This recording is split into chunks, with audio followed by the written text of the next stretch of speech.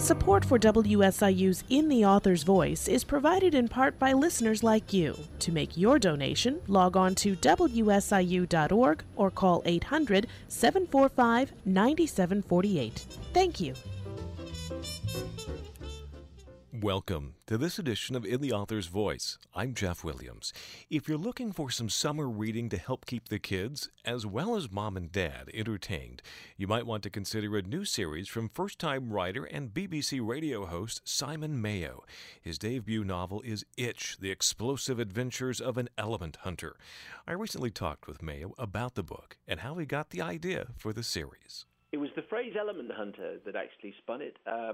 An element hunter is someone who collects the periodic table. And I thought, kids love collecting stuff. I mean, I don't know if you collected anything when you were younger, but, it's just an exciting thing to do. So as soon as I found out that no one had actually written The Adventures of an Element Hunter, I thought, that's a good subject. I'll grab hold of that. And it kind of took off from there. Itch is the story of a young lad with a rather peculiar hobby who finds himself in possession of some really strange rocks. Pick the story up for us. So he has this crazy hobby, right? Everyone else in the book thinks he's slightly strange, which I guess he is. He's this 14-year-old boy, goes to school in Cornwall in the southwest of England. He hangs out with his sister. He has a good relationship with his sister, who's 11, and his cousin, Jacqueline. So they're the triumvirate at the heart of this story. And because he's an element hunter, he comes into contact with all kinds of weird stuff which kids wouldn't normally have and see. So he wants to add to his collection because that's what he wants to do. That's what element hunting is all about. And in the course of that, he gets hold of a rock. In the fullness of time, he gets another 7, and these rocks are behaving in a way which rocks have never behaved before. They are fiercely radioactive. They are unbelievably dangerous. And so all kinds of groups of people are after him, and he ends up being the most hunted boy in Europe. And so he basically wants to do the right thing. He has these rocks. He knows lots of people want them, but he has decided that he cannot trust anybody, and so he's decided that he's on his own. So the story is of this 14-year-old lad with this extraordinary nuclear startup kit in a bag. That's essentially what he's stumbled upon, and how he works out what to do with them. That's the story in a couple of sentences. With all the great possible storylines of a sci-fi adventure that could take you as a writer down any number of different paths, when you have young readers in your audience, does that create certain responsibilities and expectations in your writing?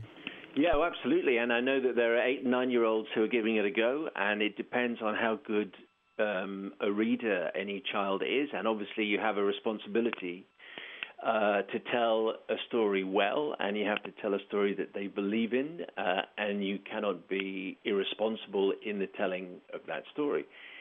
But I think if you judge it right, and it's a thin line that you walk along, you have to make sure that it's exciting enough to keep a 10, 11, 12-year-old busy in the pages of a book.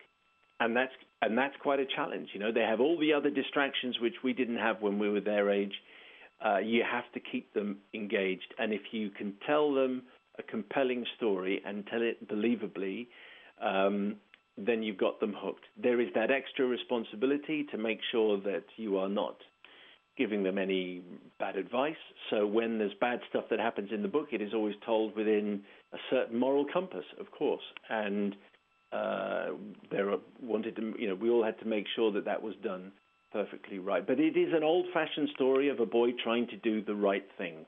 With conflicting advice and a lot of danger just around the corner, he has to try and do the right thing. So in that respect, it's still it's a modern story, but it has an old-fashioned feel, I would say. With so much science that is central to the storyline, did you feel obligated to be as accurate as possible, or was this just an opportunity to take some really creative license and suspend reality?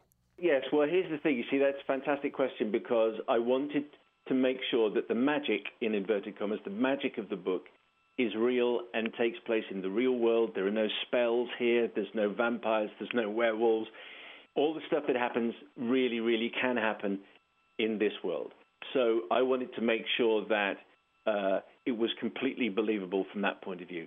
I'm not a scientist. I've worked with a couple of very eminent chemists and nuclear physicists to make sure that if I say that there's a blue flame and white smoke, it is blue flame and it is white smoke. That if I'm describing a chemical reaction of xenon gas, which has been released into a car, that this is exactly the right thing, this is the right proportion, this is the effect that it will have. And xenon gas is an anesthetic, and that's how I've used it in the book.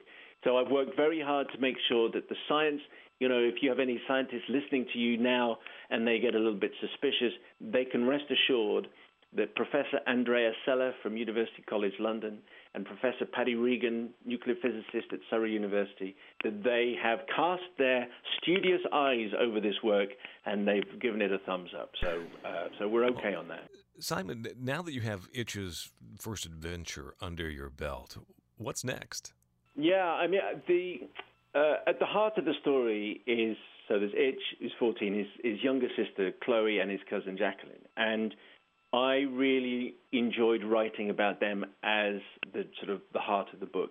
So the second book in the series, which is called Itch Rocks, has come out in the United Kingdom, came out a couple of weeks ago.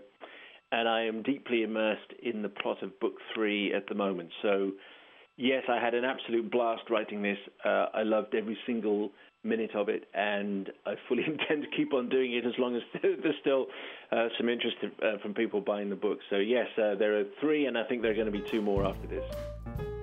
That's author Simon Mayo. His debut novel is Itch, The Explosive Adventures of an Element Hunter. The second book in the series, Itch Rocks, is now out at a bookstore near you. In the Author's Voice on WSIU Public Radio is a listener-supported service of Southern Illinois University, Carbondale. I'm Jeff Williams.